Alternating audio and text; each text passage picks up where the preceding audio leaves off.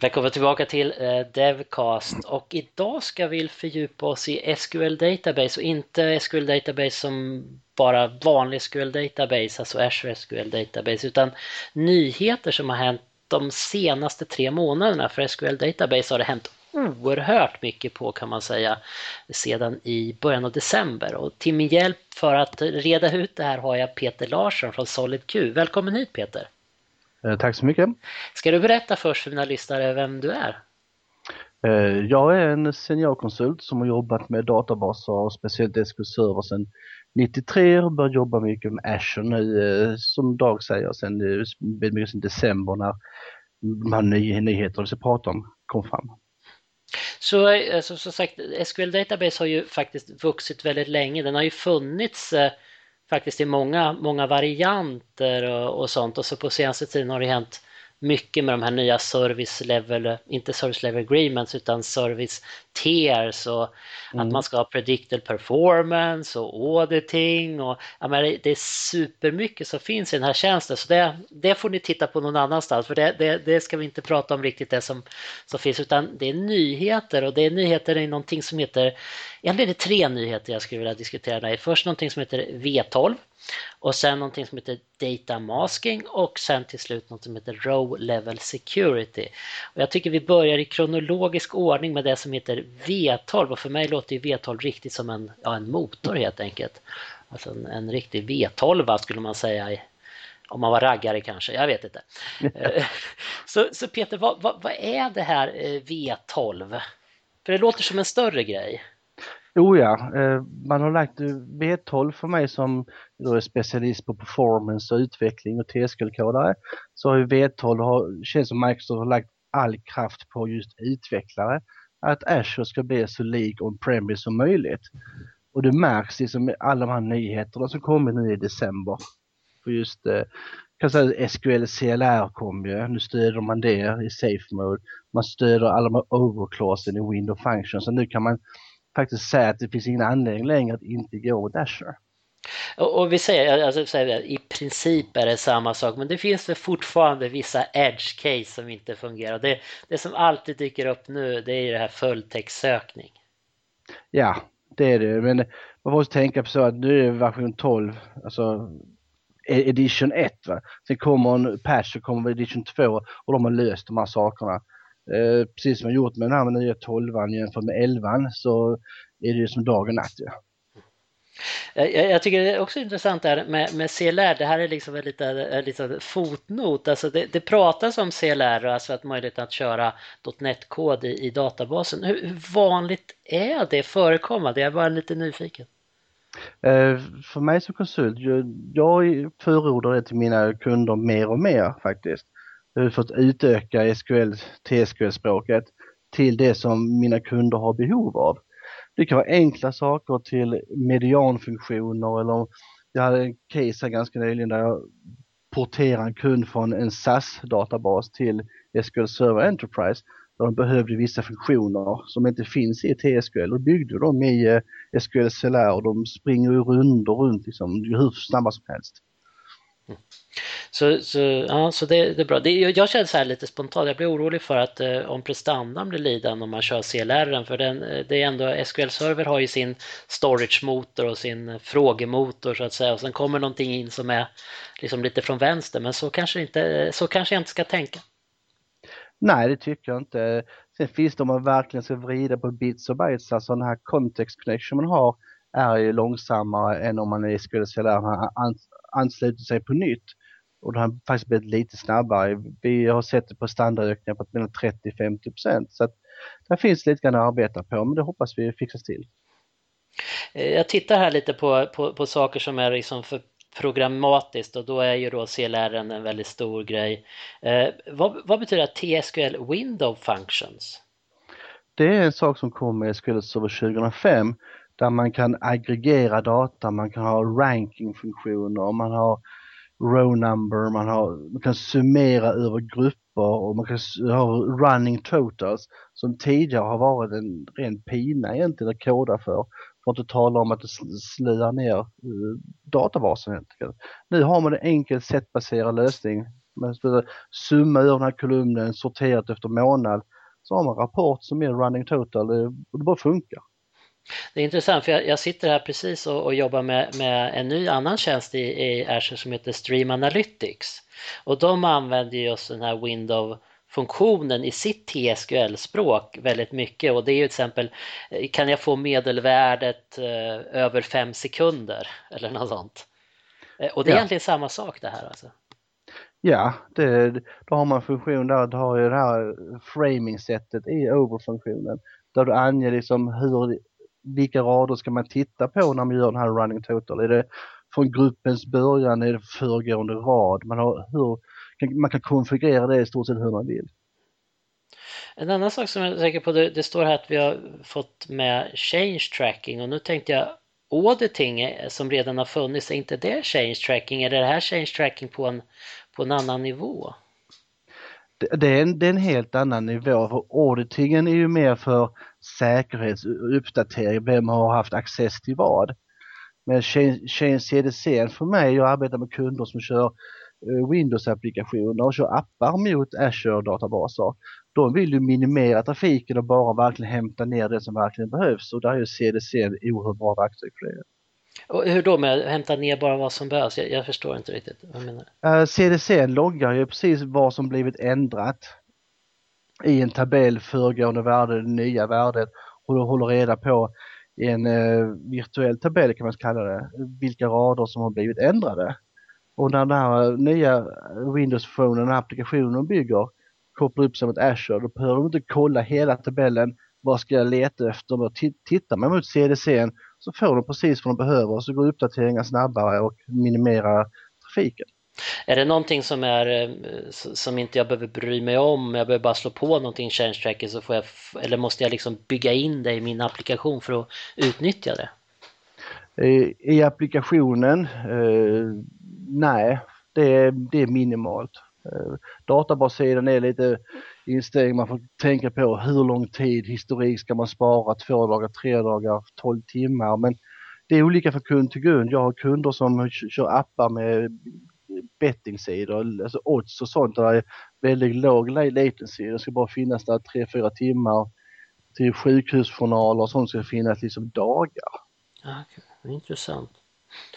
En annan viktig grej då i V12 som står med stora svarta bokstäver, det är att upp till 100x performance improvements. Vad är det i V12 som går snabbare och när används det? Så där, hur kan jag utnyttja det? Ja, jag anar att vi ska se det in-memory technology, XTC där. Det står in-memory column store, är det samma sak? Ja, det är två saker. Dels har du en column store index som egentligen till för OLAP-lösningar. Men sen har du in-memory tables som egentligen är för OLTP. Och det är det som egentligen Azure är byggd för egentligen. Ja. Så helt enkelt så att det blir en in-memory databas för viss typ av data, så disken blir aldrig ett problem då helt enkelt då? Nej, eftersom tabellen ligger i minnet. Och sen så kan du själv avgöra då om du ska vara persistent eller inte, om du ska loggas. Jag har ju kunder där jag har rått dem till att köra in memory, men fast du kör bara schema only. Därför att skulle datan försvinna så du bara laddar om filen, men du slipper tiden för loggning och sånt, för att loggning har ju varit ett problem tidigare med V11. Det fanns ju begränsningar på loggstorlekar, och varje transaktion kunde bara vara en viss storlek. Men det är också borta med V12 nu, och då går det snabbare. Så det är inte så bara att om jag har min databas som jag har kört i föregående version, du säger V11 då, att jag uppgraderar till V12, vilket jag antar går att göra utan några större problem, och sen plötsligt går det mycket snabbare. Det är inte sådana performance-grejer. Nej, inte de här 30-100 gånger fortare genom bara att uppgradera till V12. Men dubbelt så snabbt, 3 gånger så snabbt har jag varit med om. Så det är även bara för att jag kör V12 så kan jag förvänta mig, under vissa specifika workloads naturligtvis, att det kommer att gå snabbare. Oh ja, det gör det. Fler och fler diskar i V12 ligger på SSD nu också än tidigare. Hur är det? sen kommer vi till att vi pratade lite om det med change tracking kanske och lite annat. Det är ju det här med, och det, många av oss som har jobbat, jag tar ett steg tillbaka, många av oss som har jobbat med SQL-server, vi älskar ju profilen. Ja. Och det är nästan det största som vi får hela tiden. Ja, men profilen funkar inte. Och första skulle jag vilja att du förklarar för mig varför inte profilen funkar. För det är ju ett sånt gammalt och bra program. Och sen nästa, vad kan man göra istället? Profilen fungerar inte därför att du har en overhead att ligga som utomstående resurs. Att ligga och polla hela tiden. Och löste man då i de här extended events som ligger i motorn direkt. Så egentligen är profilen en dålig lösning även om man kör, om man kan använda den på en SQL-server, så är det ingenting som det är en gammal lösning som vi håller på att går ifrån då, eller? Ja, det är det. Profilen är bra därför att den är fortfarande så pass låg tröskel för människor att komma igång med den. Det är ju till och med så jag klarar av det. Det är det som är så fantastiskt. Definitivt. Extended events som är så pass mycket kraftfullare har en betydligt högre tröskel. Och tyvärr så än så länge så får man förlita sig till tredjeparts add-ins och liknande för att konfigurera detta, för syntaxen är ju inte helt enkelt med create session och de här bitarna. Men det kommer säkert.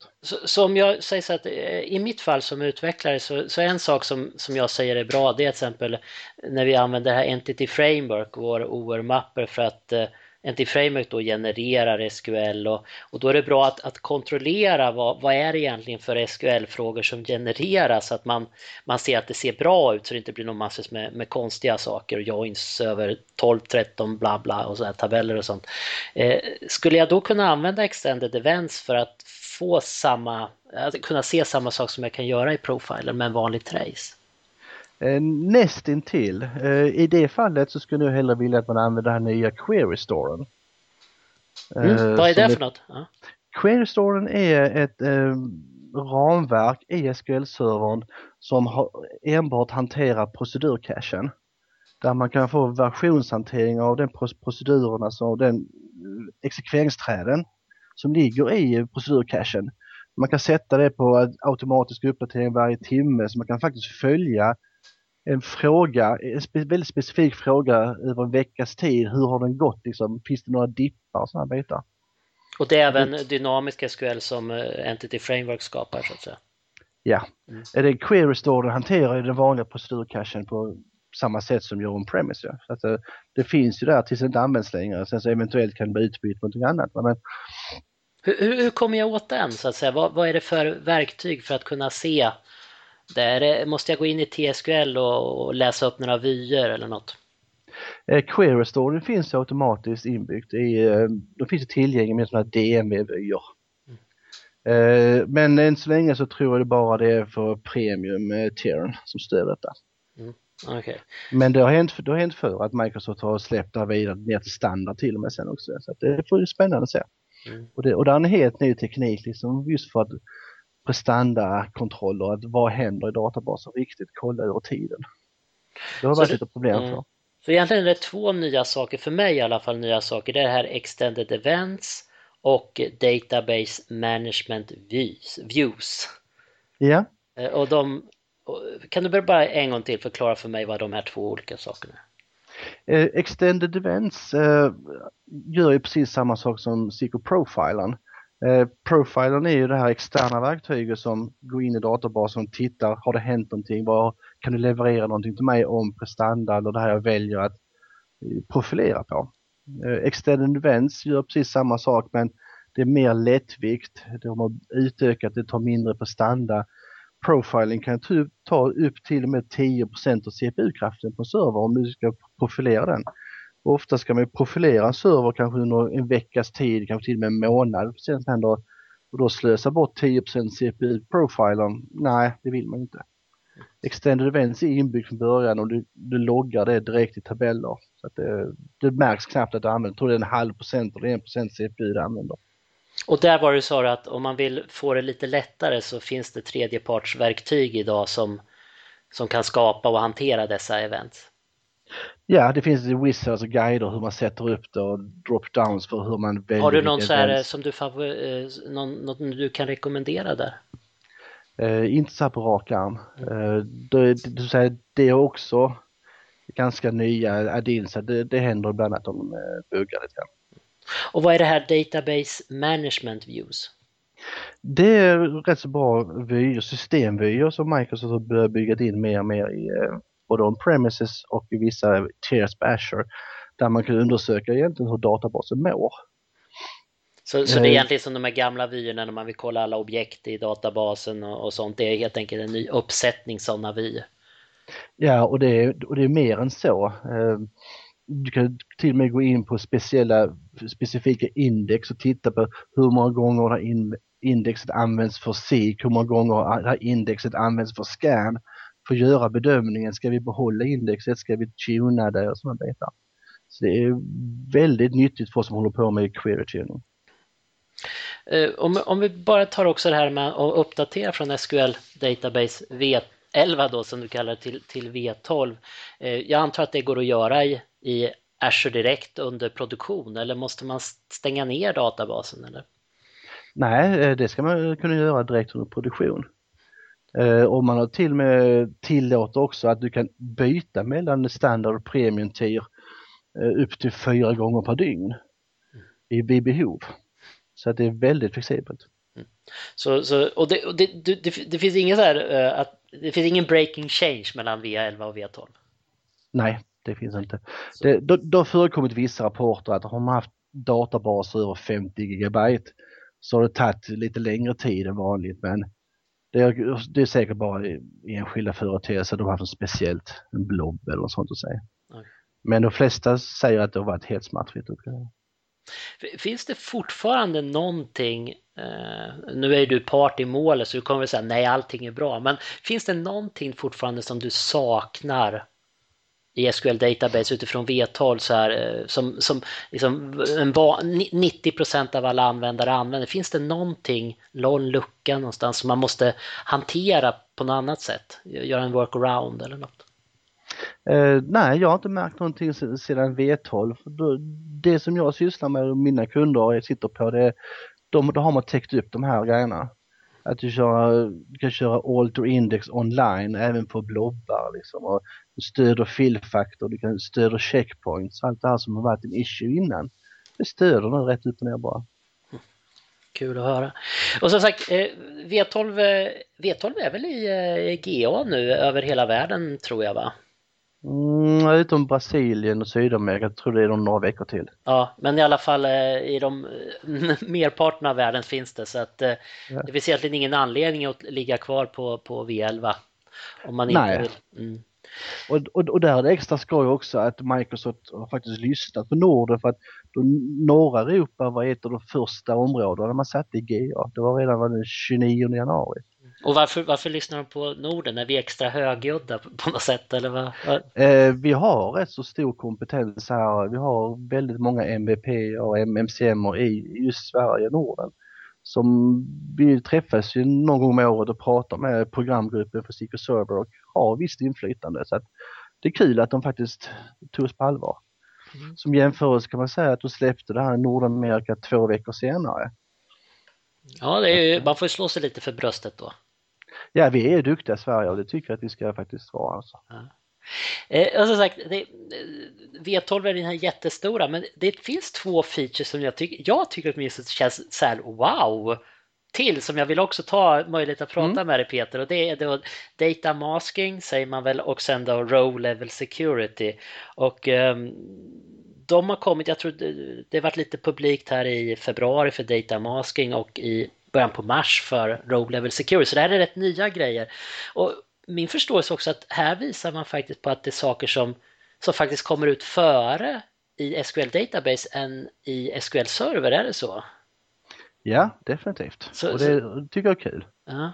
Så vad är det här data masking och när skulle man använda det? Tycker du att det är en kul feature? Eller du kanske tycker att det här är bara för leksaker?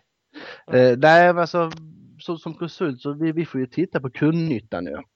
Och gör man det så ser man ju väldigt stor nytta med det. Att man har en databas, man kan ha kundcenter, callcenter. Så får man så tips på skärmen, ring den här, så kommer all information fram. Och då kanske man vill som så att när vi har kanske hela personnumret men vi kanske maskar av de 4 sista.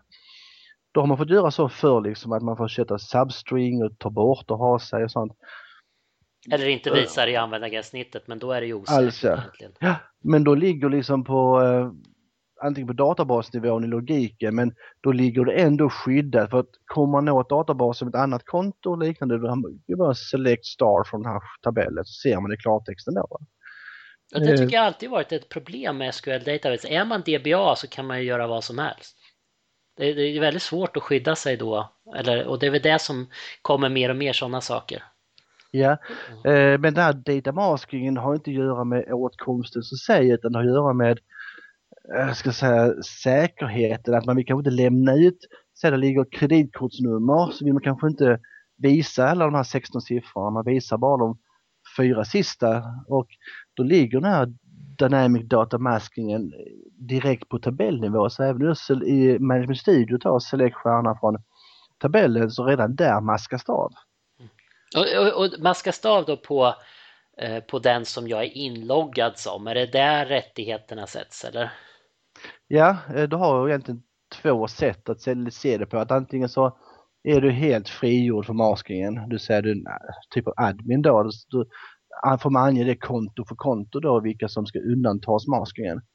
Och sen för alla andra så sätter man masking då på man får koppla ihop maskingfunktionen med hur många tecken, hur det ska se ut för varje kolumn för sig. Och sen så kan man välja om det ska vara före eller efter uttaget då. Kan man maska liksom alla typer av kolumner eller finns det några begränsningar där? Så det begränsning som finns nu det är ju varchar-data, envarchar-data och integers. Man kan inte göra det på var-binary så ännu. Jag tänkte, sånt här har man väl löst tidigare med att man har en vy som bara är en delmängd av kolumner. Vad skulle man använda det här för istället för till exempel en vy på det sättet? Det är ju att skydda datan. Fler och fler databaser, speciellt om man ska upp i molnet, blir ju sådana multi-tenant databaser. Där man kanske har flera kunder i samma, säg att jag tillverkar en jättefin applikation så har jag kanske 10-20 kunder i samma databas. Istället för tidigare så sprider man ut det på 20 olika databaser. Och då vill man ju skydda det här med obehörigt intrång om det nu skulle ske sånt trots allt. Så du upplever som att data masking funkar bättre i det scenariot än att ta en vy för då... vi måste nästan, om vi ska prata om det där med multitenant så tror jag att vi måste också prata om det här nästa row level security. Så för mig är datamasking det är egentligen hantering av säkerhet på kolumn medan row level security, precis som man hör, handlar om säkerhet på en rad. Ja, men det här med datamaskingen, det är ingen säkerhet så att om du har rätt att komma åt eller inte, då har du den vanliga standardsäkerheten på kolumnnivå. Utan det är bara så här, hur mycket av informationen har du rätt att se. Ja, så det är inget skydd mot en DBA som har fullständigt rätt. Jag kände så att row level security tyckte jag var ändå lite hårdare där. Så det är kanske därför jag tänker så, men jag kanske har fel där med. Så data masking är att liksom maska ut hela eller delar av en kolumn då antar jag. Precis, ja. Och det gör man redan på databasnivå. Så gör jag select stjärna från person så kommer jag få upp, om jag har personnummer där så kommer kanske årtal och månad att synas men inte resten. Ja, precis. Då kommer det ersättas med X eller vilka bokstäver man nu väljer. Så row level security, vad är det då?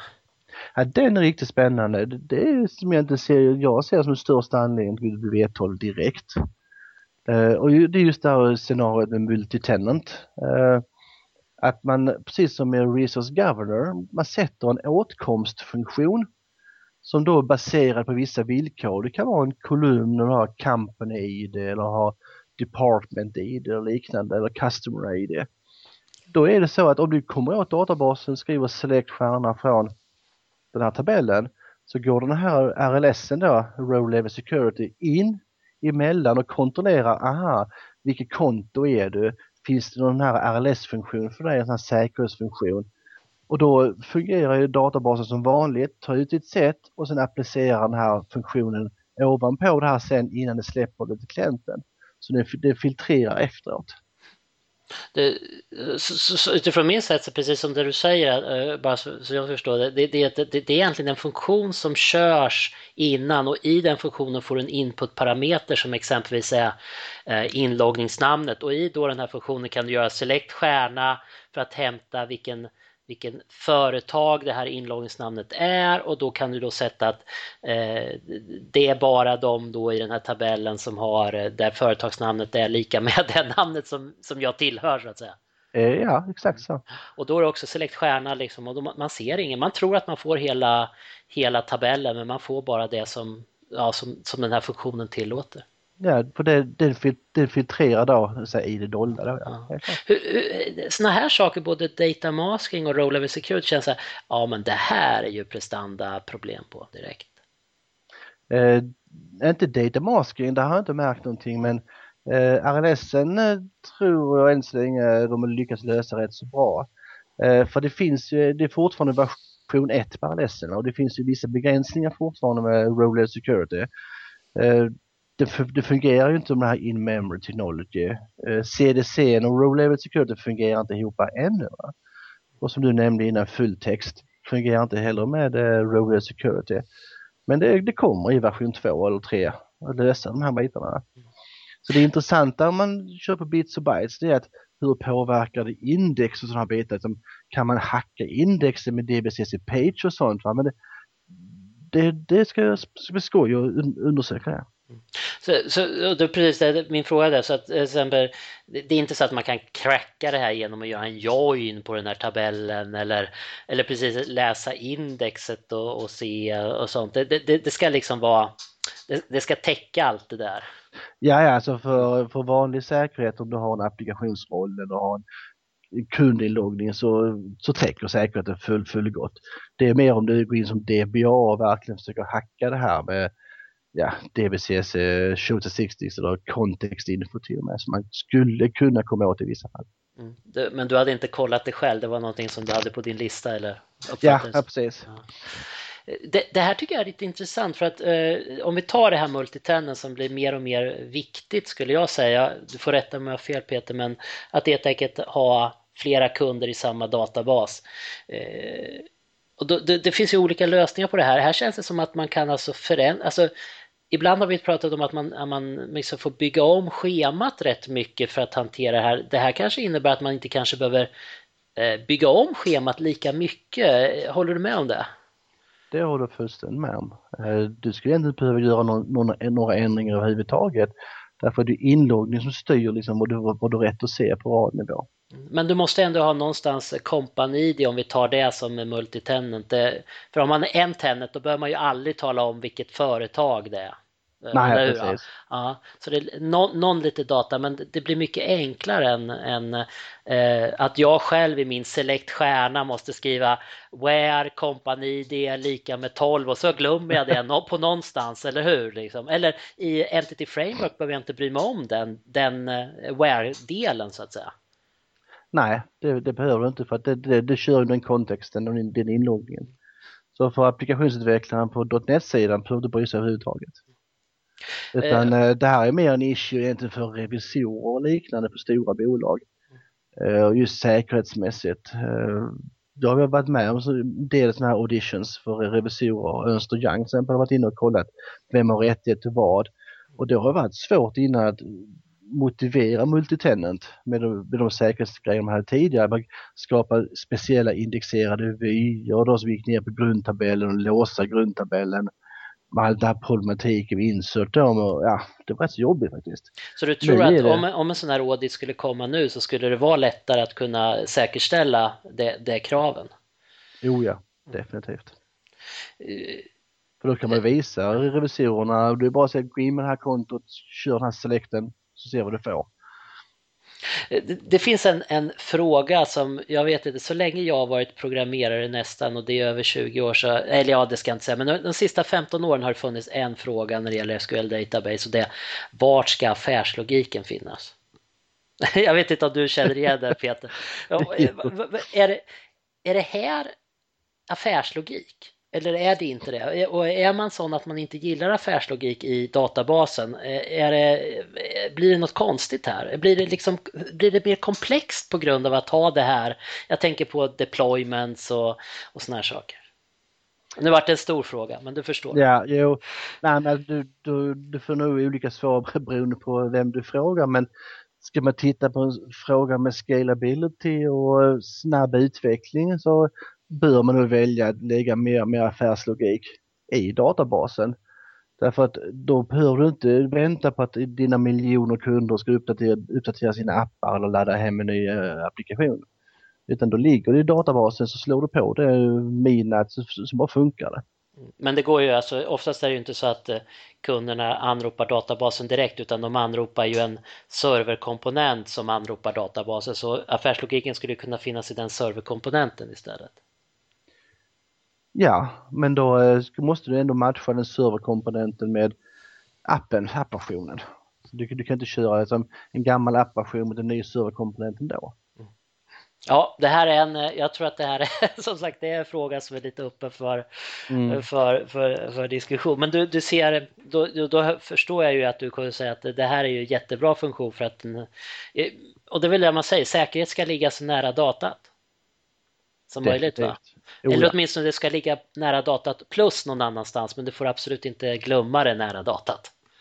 Sen kan man ju ha samma säkerhet utanför, men då har man två dörrar som man måste gå igenom. Ja, egentligen blir det en dörr per utvecklare, för är man ett större team och jobbar med samma projekt. Så är man 10 utvecklare, då måste man så lita på att alla 10 har samma inställning till det här.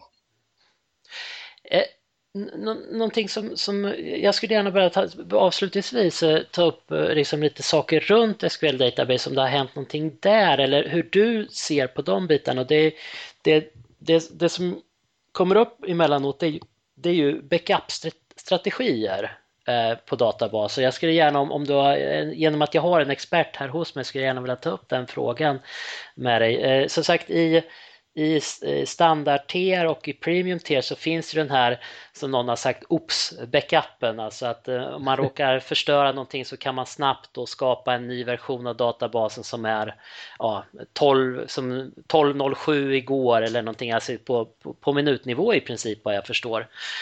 Men om man vill ha backuper som är längre tillbaka i tiden, typ 6 månader och sånt, vad tycker du är den bästa backup-strategin i SQL Database? Är det någonting där som är nytt, så att säga?